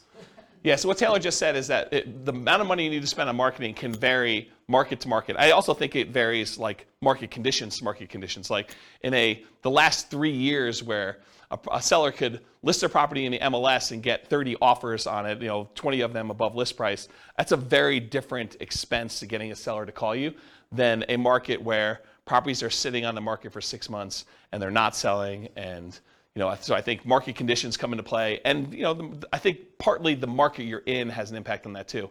If you're trying to buy, like for the recording, we live in a market where there's this really nice part of Fort Collins called Old Town Fort Collins, and there's like a really nice row of houses where they're all really expensive and no one really wants to move from there, and it's all really in high demand. If you're doing marketing to try to find a deal there, I mean, that's kind of hard, right? Kind of tricky. Can you find them there? Sure, but I mean, you're stacking the deck against you trying to find properties in that thing. Okay, any questions on risk exposure? I actually might get close on time. This is really weird. All right, so profit speed. So how quickly, what's the size of the profit, and how quickly do you see profit on these? So if you guys haven't seen this before, I'll do the short version of this. It's in a lot of the other classes, but these are the 5 areas of return for rental properties. There are really 4 areas of return for the rental, and then the return you get from the reserves you have sitting on the sideline. So appreciation, the tendency for property values to go up over a period of time. Cash flow, that's all the income you have coming in from the property, including rents and stuff like that, minus all the expenses, property taxes, insurance, maintenance, vacancy, property management, if I didn't mention that again, capital expenses, like all those things. So you subtract all the expenses out, whatever's left over is your cash flow. Tax benefits is usually the cash flow from depreciation. So when you rent the property out, you get this depreciation benefit. It's a phantom expense given to you by the government on your tax return. That means you pay less in income tax. And so whatever the amount you have to pay less in income tax is what we consider cash flow from depreciation for owning this property. And then how much you pay down on the loan. That's debt pay down. So those 4 areas of return, plus the area you get for the return you're getting on your reserves, gives you a total amount that you're earning. So what's the typical size you might see on this? Well, when you buy a property creatively, a lot of times you're buying it at a small discount or a big discount, depending on what you can negotiate. And so sometimes you'll get this forced depreciation. The amount you bought in year 1 that you got as a discount, plus in addition to that, whatever the appreciation is while you own the property. So if property values are going up, whatever it is, 3% a year, and you own it for 4 years, it's 3% the first year, 3% compounded the second year, 3% compounded the third year, 3% compounded the fourth year. It's 12% plus, because you have some compounding in there over that period of time. Plus, if you bought it at a 5% discount, you're talking about 17% or so amounts you made on this property over those 4 years. Then you had whatever cash flow you did. In a lot of cases, since you're buying these properties creatively, and a lot of times they have high loan-to-value loans on them, and they may not be ideal rental properties to begin with, sometimes your cash flow will be negative. Your tax benefits are usually going to be positive, and they usually offset some of your cash flow. And then debt pay down, depending on the price of the property and the interest rate. The lower the interest rate, the more you pay down in debt, just in general, for the same amount of property there. So you combine all those together, you're talking about relatively big sums when you're doing it. It's not all up front though, right? So as far as when this happens, a lot of times you'll get an option fee from your tenant buyer. When the tenant buyer comes to you and they're like, okay, I would like to rent your property and I'd like the option to be able to buy it from you from a year or 2 or 3 or 4 down the road. A lot of times they'll give you an option fee up front. So whatever you negotiate could be $1,000, $5,000, $10,000, $20,000, whatever you negotiate with them in order to get, but you get a kind of a pop there at the beginning for that. And then you get ongoing cash flow from the rent on the property. Sometimes that's negative, sometimes it's not. And then you're going to get the big pop at the end when they cash you out or you sell the property. And so that's when usually the majority of the money comes in from doing these creative financing. Let me make sure I covered everything I wanted to. Yeah, so rents and option fees or security deposits are typically paid in advance. I think I talked about that. The paper return from forced depreciation when you're buying at a discount, I talked about that. Okay, I think I covered everything I wanted to cover on that. Any questions on the profit speed and size of profit? Cool. Finding deals. Most common methods for finding deals for sale by owners. And by for sale by owners, I mean 2 major groups. For sale by owners that are already actively marketing their property. These are the guys that they know they're for sale by owners, they're putting their property out there for sale, and they're trying to sell it themselves. And then you've got all the hidden for sale by owners, the ones that don't necessarily have their property marketed. They could be just, I would sell my property, or they're motivated and they're unwilling or unable to take action on their things. They've got a whole bunch of other stuff going on. So with those guys, you need to actually spend money on marketing and or do networking in order to find those. So those are the majority of the ways you're going to find creative financing deals. Of course, can you find a property that you could buy subject to in the MLS? I've done it before. It's really rare. I think I've only done it once. I've bought one property from the MLS subject to. There are some people that teach buying lease options from the MLS, but it's usually a strategy for properties that have been sitting on the market for a long time in a very slow-moving market. So, this is around circa 2008 or so when we had a lot of inventory and properties were not moving very quickly. And one of the solutions that investors would go to is they'd go to properties that were listed in the MLS and they would say, look, I know you had your property listed for sale. It's been on the market for 6 months. You guys haven't had any offers. How about I do a lease option? You stop the bleeding, especially a property that's vacant. I'll stop the bleeding. I'll come in here and I'll make payments on it. And then I'll agree to buy it from you for this price a year or 2 or 3 down the road. And I think for some sellers, that was a good solution to their problem. And I think if we got into a soft market again, I think that could come back. With as hot as the market has been for the last, whatever it is, I think the probability, you can still find them, but the probability of finding those is lower with a really hot market. And then I think really occasionally, especially with a loan assumption, you may be able to find real estate owned. Right now, there's so few properties that have been foreclosed on. I mean, I think we're literally at all-time lows. I was looking at some stats on this recently. But eventually, that comes back around. There'll be some people that have foreclosures, and the bank will take back properties, and some banks actually keep their own properties on their books, and they call it real estate owned. And you may be able to go to a bank and get them to agree to sell you a property, and they may be willing to do some type of loan assumption or owner financing, but it's from a bank, so it's really more traditional financing. But I think you could find some deals that way. And then wholesalers. Imagine you're out there, but you don't have the money to do a deal, but they decide to come and wholesale the deal to you, and you have the money to do it. So you can find people that are like you out there trying to find deals that they can't take down themselves or unwilling to take down if it doesn't meet their criteria. Any questions on finding deals? Sweet. So to analyze deals, you can use the spreadsheet, realestateFinancialPlanner.com/spreadsheet. It's the world's greatest real estate deal analysis spreadsheet. That's the humble name for it. And so you can go ahead and just use that for doing your rental property analysis when you're buying a property. Just put in, what you're putting down on the property, what you're going to get for income on the property, and you can do all the analysis you need to for that. Any questions on analyzing deals? I probably need to do like a class on how to analyze deals, like how to fill out the spreadsheet, right? Or no one needs that? No one needs that? Wow, okay, I won't do it then. Sweet, save me a night. All right, market conditions. Really, no one needs it, huh? That's good.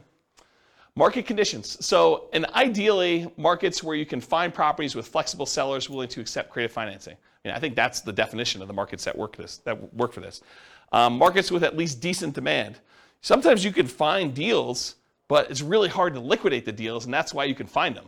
So I think you have to kind of balance those out. You need to find a deal that's good enough where you can actually make the deals work on the exit side. It is challenging in markets where sellers have lots of options. If a seller can go list their property, get 20 offers the next day by putting in the MLS, it's really hard to get your creative financing deal accepted. Really hard, right? I mean, if they have options of 20 offers, 5 of them are all cash, above asking price, no contingencies whatsoever. Another 10 of them are above asking price but with loans, and 5 of them are at list price or slightly below because they're just not in touch with reality. What solution do you offer them as someone coming in with creative financing, right? That's the hard part. You need to have a solution that you can offer to somebody that solves a problem. And if they have the ability to solve their problem another way, it's going to be really tricky for you. And then also a challenging market is low buyer demand. If you can't get rid of your property, if you can't put a tenant buyer in there, that's problematic. If it takes you 6 months to put someone in your property, that's going to be just going to be a challenge for you. You can make those numbers work, but you got to buy those deals a lot better. Okay? Any questions on market conditions? Cool. Accessibility, availability, these can be hard deals to find, no doubt about it. Got to do marketing in order to find them. Need to find sellers willing to accept creative financing, so you're usually solving a seller's problem. Watch out, strong availability might mean it can be harder to sell in a reasonable time. One reason sellers can be motivated because it can be difficult property to sell. So there have definitely been deals where I'm like, yeah, I could see why you'd want anyone to come in and take over this property from you because I don't want this property either. It's bad. I just have no interest in dealing with the problems. I don't want to take on those issues. And so, there may be times when you're like, yeah, pass.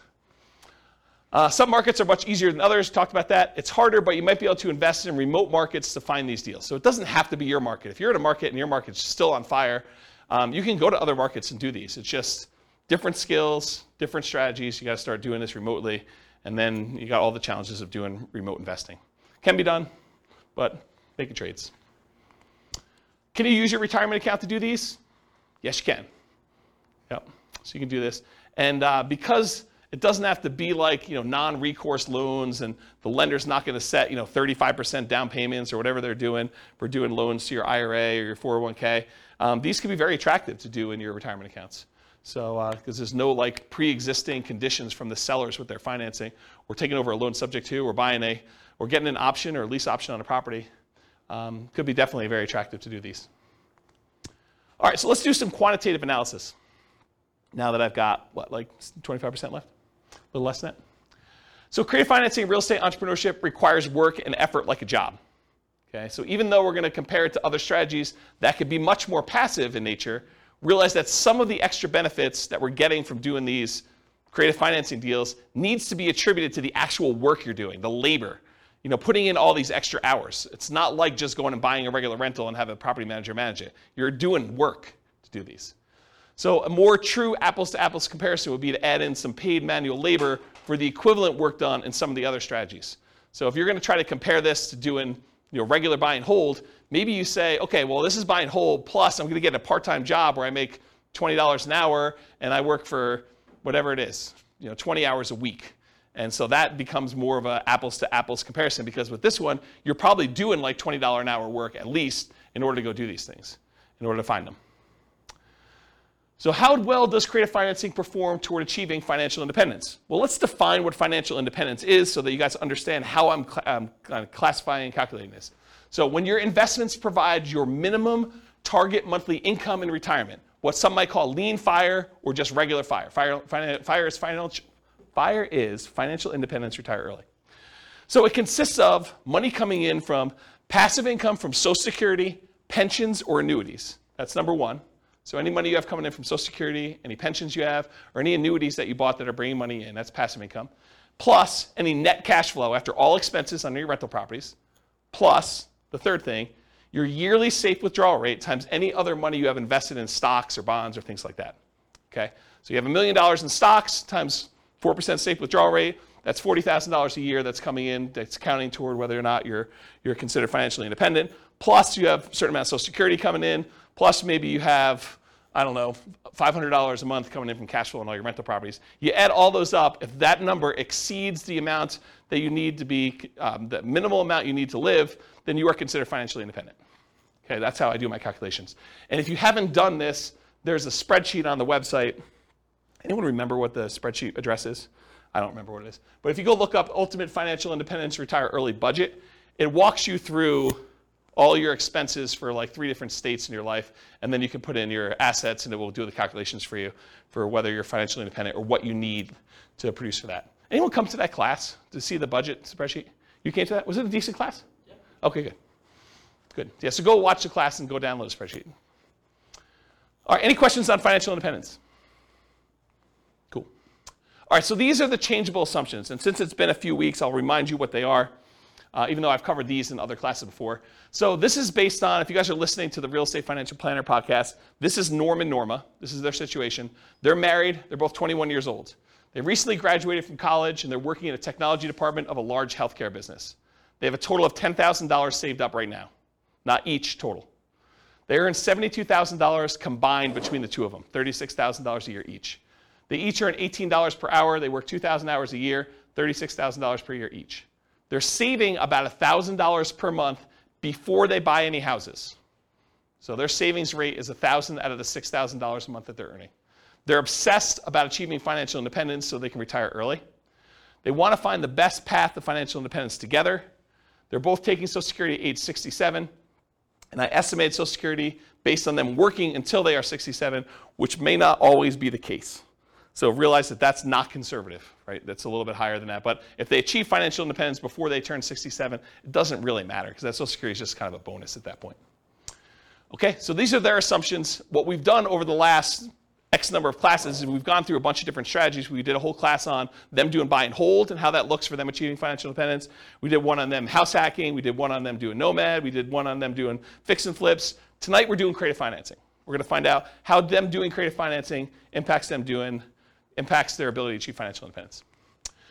So these are also, oh, and by the way, these are all assumptions that if you want to copy the scenario to your own account, you can copy them and then change the assumptions. So if you don't like anything I just said there, you're like, I wish James used $80,000 a year, or I wish James didn't have them saving $1,000 a month. I wish James did this. You can copy into your account, make any modification you want to, and then rerun it. We're modeling this for 60 years. We assume their effective income tax rate is 17.85%. That's based on $72,000 a year. 3% inflation rate, it's really funny. It's like 9% this month, right? But 3%, I think, over a long period of time is a reasonable assumption, even though we're in this really crazy high environment right now. That's what 3% is, like a real data-based number. Like, go look back over historical data over a very long period of time. It's like 3. Mortgage interest rates, I'll show you those on the next slide, but they're on your handout too. If you didn't get a mortgage handout sheet, did you get a mortgage handout sheet? Can I have yours? You guys have your own copies, right? Yep. You guys got them too, right? Everyone got a mortgage sheet? We'll talk about those in the next slide, but those are the interest rates I used. Then a 4% yearly safe withdrawal rate. We're saying they need $5,000 a month for their target monthly income in retirement in today's dollars. So that does increase with inflation over time, but it's really like $5,000 in today's dollars. And their ideal lifestyle, if they can get there, is $10,000 a month. I'm not going to use that in the presentation, but that is a true statement. Okay. This is the mortgage rate handout sheet. In the middle section, it shows you all the different interest rates for the different loans for owner-occupant and for investment properties and stuff. So those are the assumptions I've used on the different classes today's class, I think we're using 5%, which is sort of like a between the investor loan and the owner-occupant rates that are even on there. Because we're assuming we're coming out of like a really good interest rate environment. I didn't want to handicap them too much, but I didn't want to use like 2.5 or whatever it is, because I didn't want it to be too good. Okay, so really young eyes, whoever can read this. What's line 3, Rachel?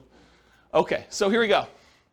$375,000 property value, and that's the purchase price, although they're going to be buying at a discount, which I'll talk about here in a second, and it goes up at a rate of 3% per year. So I'm assuming appreciation rate is 3%. I'm being really, really modest in my opinion. I think that's conservative.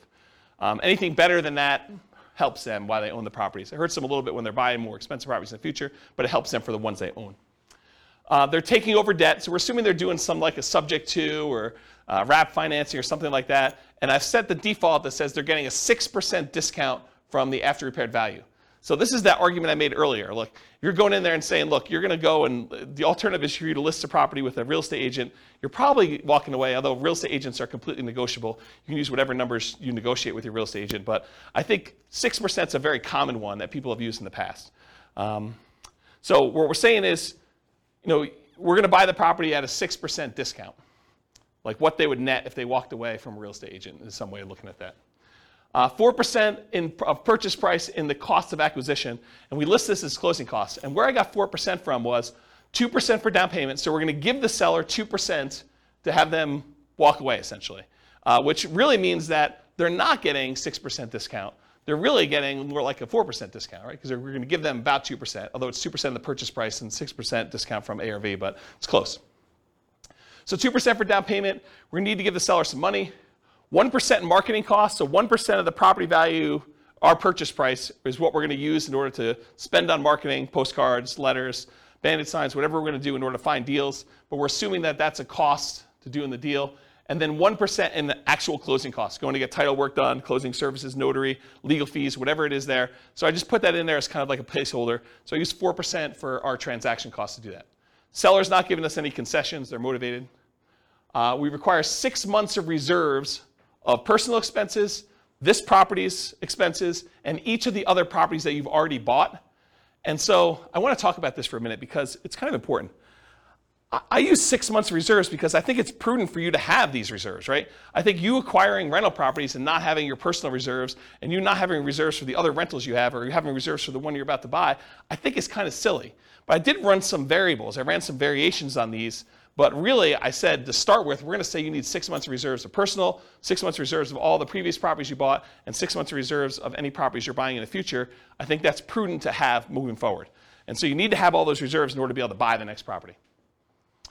No debt to income limitations because you're basically taking over debt. So you don't go to the bank and qualify, so there's no DTI calculation that's going to limit you purchasing things, which did exist in other scenarios we ran, right? Buy and hold, nomad, house hacking. We looked at your DTI to make sure that you could qualify.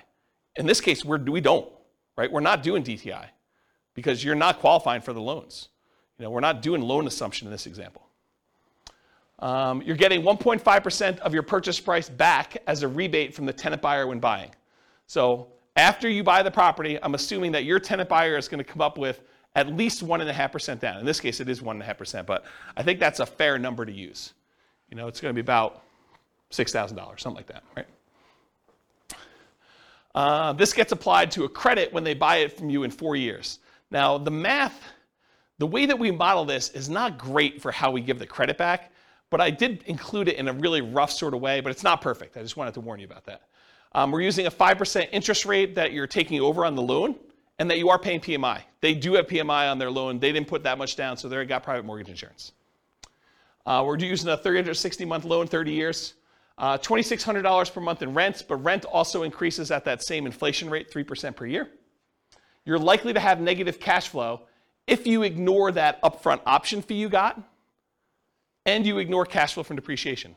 So a lot of folks, a lot of creative real estate investors will think about that option fee as some offset to their cash flow, right? If you get, as an example, if you get $2,400 as an option fee, isn't that sort of like an extra $200 a month for the first year in rent?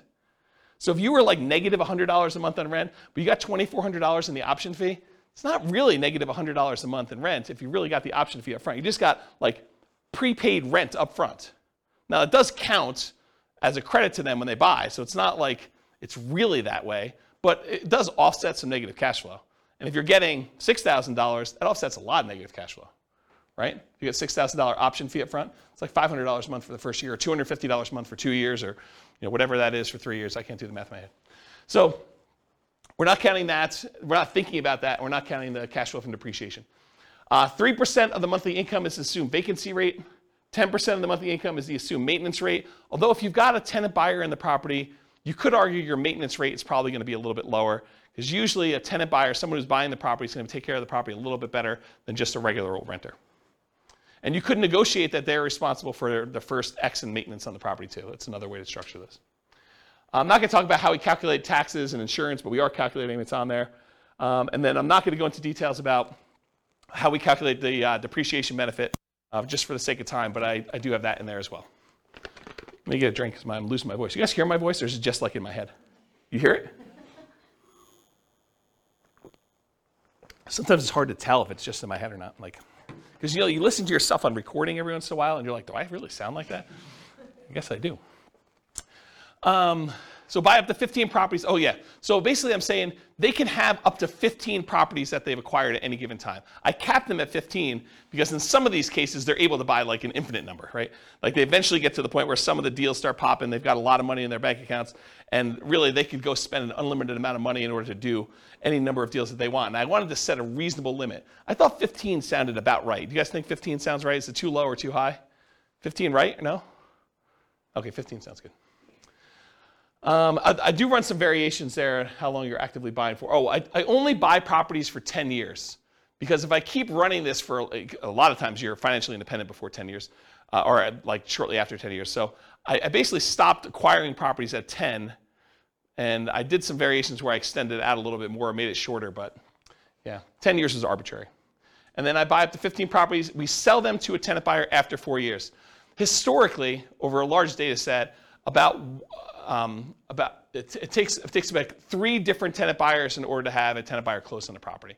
And so if you have a tenant buyer every year for 3 years, I used 4 years. This seemed a little bit more conservative. Could be longer than that, could be shorter than that. Depends on how you structure the deal, what happens in the marketplace, their ability to qualify, financing availability. A lot of variables in here. But I think 4 years seemed like a reasonable cutoff. You could extend it out if you wanted to. And I didn't count extra option fees you had, right? Like you put a tenant buyer in there, they could live in the property for a year and then decide not to buy. They don't get married, they get divorced, they no longer need the property, they're transferred out of the area for work, whatever the reason is. But there are times when that tenant buyer is like, I'm leaving, and they just leave their option fee, and now you got to go find another tenant buyer, and you get to collect another option fee by doing that. So I didn't count that. And then even after the 10 years, they're selling property. So they acquire them up to 10, and then we could sell them 4 years after that. And then when you sell, use 1% in closing costs. Usually you're going to negotiate to have the tenant buyer pay all the closing costs, but this is sort of part of that offset to give them that 1.5% credit back. So I sort of finagled it that way. That's where that came from. You're not paying any real estate commissions because you've got the tenant buyer you've already found, and the tenant buyer is buying directly from you, so there's no real estate commissions on the sale. There's a 25% depreciation recapture tax. So all that depreciation benefit you got, you're paying 25% tax on that number in order to do that. And that's conservatively high. It's really whatever your tax rate is with a max of 25. And then you're paying 15% long-term capital gains on whatever gains you had when you do that. And I do all those calculations to do it. Any questions on my assumptions, all of which you can change? After 10 years, if they sell all their houses, what do they do with their money? So after 10 years, when they sell all their houses, they are invested in stocks and they're using their safe withdrawal rate. I did not do any modeling where they mixed strategies. The challenge with this stuff is there are so many different variations. Like once they're done doing all this stuff, do they do short-term rentals? Do they nomad? Do they house hack? Do they do buy and hold? Do they do hard money loan lending? Do they, what are they doing after this, right? And so, I mean, I could sit here and teach classes for weeks just with, oh, now they're going to do this. And you're like, okay, I'm not coming to that class. I came to the last one where they did something really, really similar, right? So this is sort of like pick one and stick with it. But I will add, you could go and model whatever you want, or if you're unwilling or unable to do the modeling, get me on the phone and we can do a paid consultation or something to do it. So, all right, any questions on assumptions? All of which are changeable. Cool. All right, now I'm going to run through the numbers from previous classes really quick. I'm not going to go into really crazy details, number one, because of time, but number two, also because if you go watch the buy and hold class, I go through the assumptions for how to get all of these. If you go through the house hacking class, I go through all the house hacking ones. You go through the Burr one, I go through all the Burr ones. So like I walk you through exactly how we do all that, and then at the end I'm going to show you the ones for creative financing, which I will take some time. So if they did all stocks and didn't buy any real estate, it takes them 40 years in order to be financially independent. If they go and they do buy and hold strategies, there's a whole bunch of different strategies, everything from buying one owner-occupant property and buying stocks, that takes 33 years. Buying 20% down payment rentals, that's 31.42 years. Buying 25% down payment rentals, that's a little faster at 28.67 years. Buying 15% down payment rentals with PMI as an investor, that's 33.5 years. There's a whole bunch of stuff where then you buy an owner-occupant, then you buy 20%, 25%, or 15% down rentals. Those are a little bit faster or slower, depending on which one you're comparing it to. There's a whole bunch of ones where you do short-term rentals. Those are really fast, 23 to 24 years for those. There's ones where you buy an owner-occupant property, then you do short-term rentals. Those are a little bit longer than you just buying straight short-term rentals, but you kind of get the idea. So because of time, I'm not going to go into a lot of detail, but you see the numbers, and if you want more information on buy and hold, you know that there's a separate podcast episode for that, correct? Awesome. This is Nomad summarized. If you go buy 10 Nomad properties with 5% down, it's 26.5 years. If you buy 10 fixer-upper Nomads, it's 19.58 years. You buy 10 Nomad by proxy, it's 24 years. 10 Nomads, then you do short-term rentals with them, it's 12.67 years, which is actually one of the lowest in all these. You buy 10 Nomad properties and you get the house hacking roommates, either one roommate, two roommates, or three roommates, or four roommates. It ranges from 21, almost 22 years down to 17 years about with those different ones. If you do Nomads and you do lease option exits, it's about 31 years. If you do the Ultimate Real Estate Agent Retirement Plan, it's about 26 years. So go watch the Nomad class if you want details on any of those. We basically do this like class structure with Nomad for that. Here's the house hacking summary, and it went from vertical to horizontal because there's too many. And so it shows you all the different house hacking ones. I'm not going to go, but basically it's like how many different roommates you have and how many different properties you buy. So there's a whole bunch of variations on that, but here's the house hacking ones. Then I did Burr. There's 3 different Burr ones. There's doing Burr where you have, you leave 10% in the deal. That's almost 22 years. There's Burr where you leave 5% in the deal. That's almost 17, it's almost 18 years. And then there's Burr where you can leave nothing in the deal, and that's just under 15 years for doing those. And then this is the quick turning class where you're doing flips, whether you're flipping like every 6 months, every 9 months, and how much you're making with the flip, 25K, 30K, 35K, 40K, 45, 50. If you do live-in flips, you do 2-year tax advantage flips, you do 2-year tax advantage live-in flips, you do all these different variations. So there's a whole bunch of different ones on here for all the different fix and flip ones. Go watch the fix and flip class for the numbers on that. And then here's the summary of all the ones so far. And what I tried to do to make it a little easier for you is I tried to color code them. So all the ones in red over here are all the all the buy and hold strategy ones. And this shows you how many months it took them to be financially independent using that definition we did before. And so now you can see the relative sizes of all these different strategies. So you can see how long it took all the different buy and hold ones, how long it took all the different Nomad ones, how long it took to do all the Burr ones, how long it took to do all the quick turn flipping ones, and then how long it took to do the house hacking ones. And you could just see visually which ones tend to be the faster strategies. Of course, the detail is something you'll want to go listen to the individual class for. But in general, Nomad looks really, really good. Burr looks amazing if you could do Burr deals. There's a lot of flipping stuff that looks pretty amazing too. House hacking seems, I don't know, pretty good, maybe a little bit better than buy and hold if I had to kind of eyeball that. But you can kind of get a feel for like the different strategies and how they might perform. Does that make sense, everybody? Okay. What about creative financing though? So I did creative financing where I varied reserves. So down here is that 6 months of reserves. If you do the creative financing deals as I described with all my assumptions before, but you mandated you had 6 months of personal reserves, 6 months of reserves of the property you're about to buy, and 6 months of reserves for every other property that you purchased so far, it takes 17.42 years in order for you to be financially independent, and you stop acquiring after 10 years. So basically that's how long it takes you to do it. If you drop down to just 5 months of reserves for all 3 of those, you drop down to 15.42 years. So you save 2 years by doing that. If you drop down, you only have 4 months of reserves for each of those. You drop down to 14.25 years. If you do 3 months of reserves, it's just under 13 years. You do 2 months of reserves, which I think is pretty risky. in my opinion. I think 3 months is probably pretty risky too, but 2 months I think is pretty aggressive.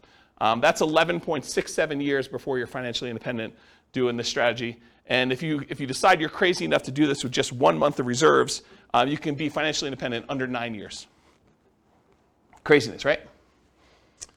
What if you do, instead of doing months of reserves, what if you say, look, I'm going to set aside $10,000 in reserves. It'll adjust up with inflation, but 10K. Well, that's about 9.17 years. If you do just 10,000 in reserves. If you do 20,000 in reserves, 9.92 years. 30,000 in reserves, 12.67 years. $40,000 in reserves, 13 years. And $50,000 in reserves, 13.75 years. So you can kind of compare those. And then the ones below it are all the 1 month, 2 month, 3 month, 4 month, 5 months, 6 months of reserves instead. Okay, any questions on those? All right, last one I think. Nope, sorry, 2 of them, 2 more. So this is how big of a discount you got. So we've been doing this one so far, which was 6 months of reserves and getting that 6% discount, right? Like basically what a real estate commission might look like. Real estate commissions are whatever people negotiate, but 6% looks pretty familiar. But 17.42 years, that's the 6 month one. What if you were able to get a little bit bigger discount, like 8%?